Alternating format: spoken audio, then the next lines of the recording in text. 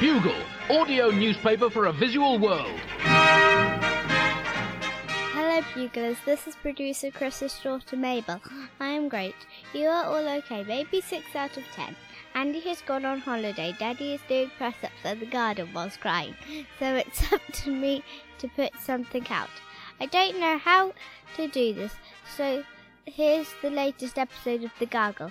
Alice Fraser is the host, and she is joined by Josh Gondelman and Nish, solid buglers. What about that Donald Trump? I don't think he washes his hands after doing a number 2. Here's the show. This is a podcast from The Bugle. Hello, I'm Alice Fraser, and I've seen things you people wouldn't believe. Attack ships on fire off the shoulder of Orion. I've watched sea beams glitter in the dark near the Tannhäuser Gate. All those moments will be lost in time unless you're listening to The Gargle, the sonic, glossy magazine to the Bugle's audio newspaper for a visual world. Welcome to the show. Fresh, fancy, and full of opinions, our guest fashion editor this week is Nish. Welcome. Good to be here. Remember, fashion is for everyone. And our guest science, technology, and Dunkin' Donuts editor is Josh Gondelman. Welcome back. My 3 passions, and I would say equally. Welcome to the magazine, gentlemen. Before we dive in, let's have a look at the front cover. The front cover this week is Simone Biles posing provocatively in a white tracksuit going, "Oh, now you give a f*** about gymnastics, Gary?" The subheadline is it time for a mental health Olympics? Other words on the cover include culture section, jazz, is it, and why not? And top tips to the new body confidence. 8 of them are surgical intervention and the other 2 are just get over it. Plus, Jesus and his homeopathic fish, how to feed a host with just a drop of fish sauce diluted in half a glass of water. The satirical cartoon today is a movie poster of a J-Lo and Ben Affleck gritty reboot. J-Lo and Ben Affleck, of course, known as Blowpez. In this gritty reboot, she's weaponized and rebuilt her iconic butt after burning it down for the insurance money when she was on the run from the mafia, and he's actually the grim Batman man from the DC movies, but one who isn't Bruce Wayne by day. They're making out together on a yacht with a surprisingly visible amount of tongue, and it causes a rift in the space-time continuum that's making the robot who played Jaws in the movie Jaws achieve sentience and become an existential philosophy professor at Penn State. It's a lot to carry for a one-panel satirical cartoon, but the artist has really carried it off. I'm so worried that if they break up, Ben Affleck will get the worst tattoo in human history. I think every day about what that tattoo would be. And the 2 that I've come up with are like, it's like the green monster at Fenway Park, full chest and stomach piece. The green monster at Fenway Park, and like the Yankees are storming it, and the Red Sox are pouring boiling Dunkin' Donuts iced coffee down upon them. And then the other version is it's the Last Supper, right? The famous The Last Supper, but with the Dropkick Murphys instead of Jesus and the Apostles.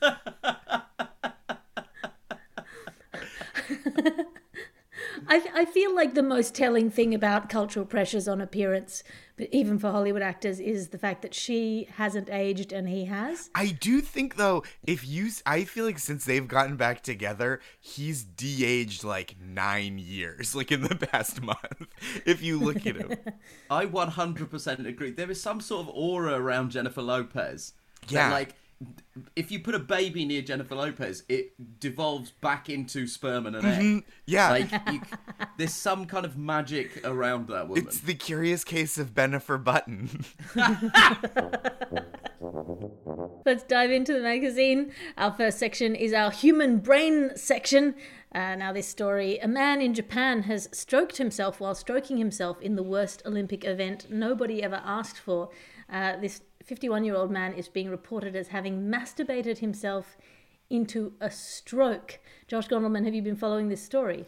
I have been following this story. This man was masturbating around 3 times a day, and no judgment here, but who has the time? And he had a stroke. It's almost this like a very frequently fatal condition, and he survived. And the French call the moment after an orgasm le petit mort, right? The small death. And this guy almost got the whole thing, which is he's Japanese, but spiritually very French. In many ways, every orgasm is just the tip of death. He's described in the news reports as being an unnamed right-handed man. And imagine how much masturbating you have to do for someone to look at you and go, I don't know your name, but I'm sure you're right-handed. That thing is enormous. It looks like a giant foam finger you'd get at a basketball game. Well, the thing about this is that he masturbated frequently enough. He masturbated several times a day. It is entirely possible that the stroke just happened, and when he went into emergency, he didn't need to mention the masturbation. I'll go this far. I think the masturbation might have been what shook it loose, the blood clot. I think it could have saved his life. He's just used to, like, expelling things. I think his body was just in top flow form of all fluids. I have to say, I had a very different reaction to the story to both of you, because my reaction was, oh, so I guess we can't do anything anymore. Don't have too much alcohol. It's not good for you. Don't have too much coffee. Don't have too much chocolate. And now it's like the one pleasure I thought we had left as human beings has been compromised. Is it going to turn out looking at pictures of Rihanna and Channing Tatum gives you diabetes? This is what happens when you expose yourself to the woke left. Part of your brain watches you masturbate and goes, this is toxic masculinity, I'm cutting it short.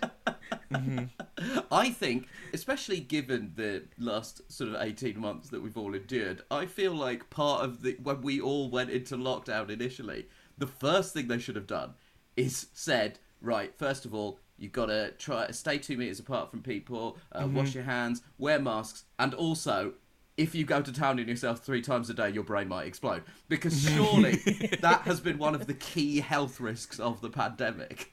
I do think you're right that globally we've been in kind of a golden age of masturbation.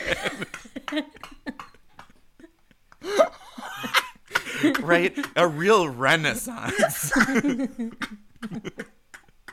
This really has been you know, when you study historic periods, you think, why is this particular time? Why this particular place? You just have to look at the cocktail of circumstances.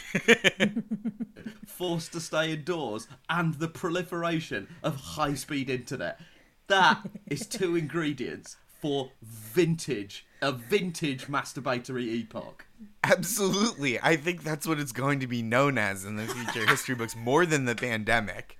Remember at the beginning of like early 2020, like March, April, when people like, there's going to be so many pandemic babies. But I think what we're really going to find is it's going to be like somehow sock companies became incredibly profitable. And like just dozens of new lotions were invented. Sex toy companies have experienced that their share value has gone through the roof. Through the roof. People who make dildos are the new disaster capitalists. It does plug a hole in a dike. Like the little Dutch boy. In other brains exploding news, on Twitter it is often tempting to ask, what, do you have rocks for brains? But it looks like that might be offensive to people whose heads exploded during the extreme heat event known as Pompeii getting volcanoed. Nish Kumar, you love a volcano. Have you been following this story? Oh, listen, I've been following this story very closely. I love a volcano. I love an exploded brain. The one thing that I would say from this story is that I've never really understood why the phrase mind-blowing was ever meant to be a compliment. Because having your mind blown apart, it sounds like one of the worst possible... It's like having a dinner and going, boy, this is a real anus demolisher. And it's not a good idea that does it, it's just heat. Yeah, You know exactly, what I mean? yeah. Yeah, it wasn't like someone dropped a real truth bomb on this guy. It was nature dropped a real actual bomb on this dude.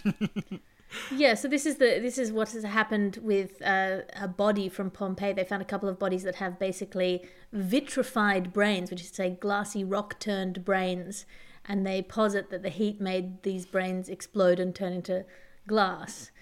Josh, have you ever had an exploded glass brain?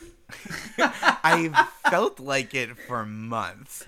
I feel like lately when I've tried to think, tried to have new ideas, I'm like, probably just a big hunk of glass up there, just some kind of paperweight or something. The brain was petrified at 950 degrees because of the proximity to an active volcanic eruption. So I don't know much about this person, but I do know they didn't have the smartest brain if they were just standing next to an active volcano. But I will say I did have a terrified reaction to this because, like, if organic matter, if a human brain can be discovered and have the kind of like acids within it analyzed 2,000 years after death, I am so scared about who finds my laptop hard drive after I die and when. Because that thing is way sturdier than my head. I think it's well past time for us to reintroduce, like, getting cremated with all of your valuables, just including particularly your most recent 5 laptops. Yeah. Like, you can't take it with you refers to your wealth, but it should not refer to your browser history. You should be able to take that to the grave, literally. Surely this is the new business idea. Like, really destroying your laptop. Like, there's no chance that anybody's going to be able to find your internet history. Yeah, we'll turn the ashes of your beloved ex-spouse into a diamond and then use that diamond to scratch the shit out of the motherboard. And then put it in a cannon, shoot that cannon into the cloud. whatever server hosts the cloud, and just explode that. Well, this is the other thing. There's all these projects underway to sort of recreate people's conversations through AI after death. And it's like, which conversations are you including? Are you feeding into this AI? Because you might end up having some surprisingly suggestive chats with your ex-husband. Or just petty ones. I don't want, like, my loved ones being like, I miss Josh so bad. And then they bring me back and they're like, how are you? Papa. And I'm just like, can you believe the f***ing line at this brunch place? It's eggs.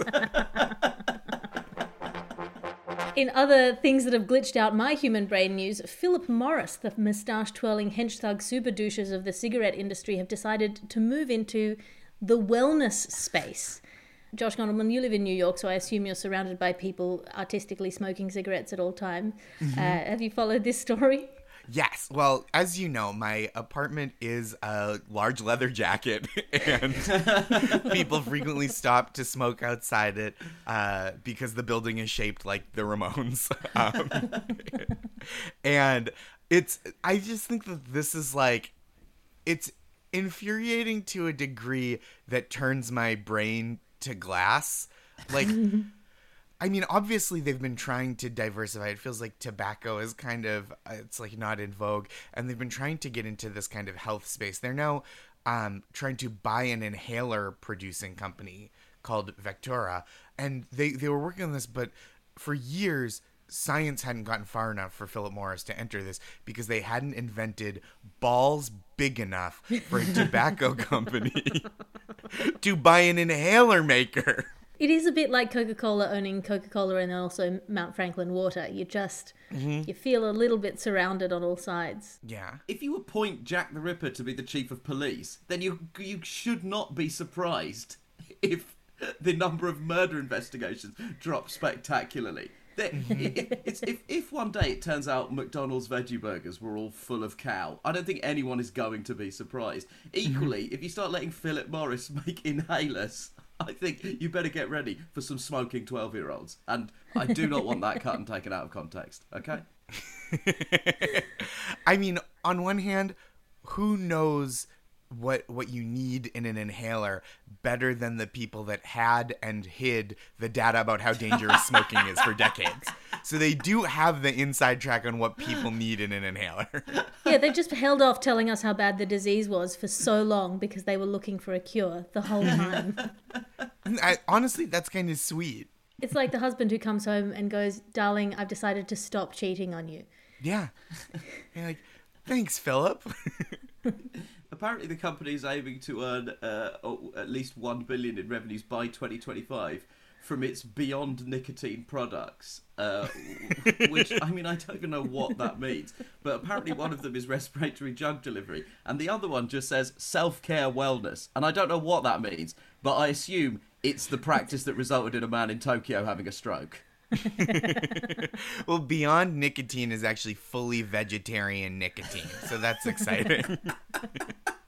Just clouds of broccoli smoke from your e-cig. They have a Beyond Nicotine Whopper, which is It doesn't taste great, but I can't stop eating them. I mean, into the wellness space, they already have, cigarettes and vapes and patches. I've just been waiting for a nicotine oil burner. Mm-hmm. Aromatherapy. What's so upsetting is the best wellness product they could offer is just no cigarettes. Yeah. Like, if they just stopped making cigarettes, they would be so good for health and wellness. No cigarettes, plant the odd tree. That's it. Yeah, there you that's go. it. That's your wellness campaign. Yeah, Philip Morris, no tobacco, and some occasional other plants corporation would be better for public health than whatever they're doing now. Because it's not like they're inventing an inhaler, they're just acquiring a company that...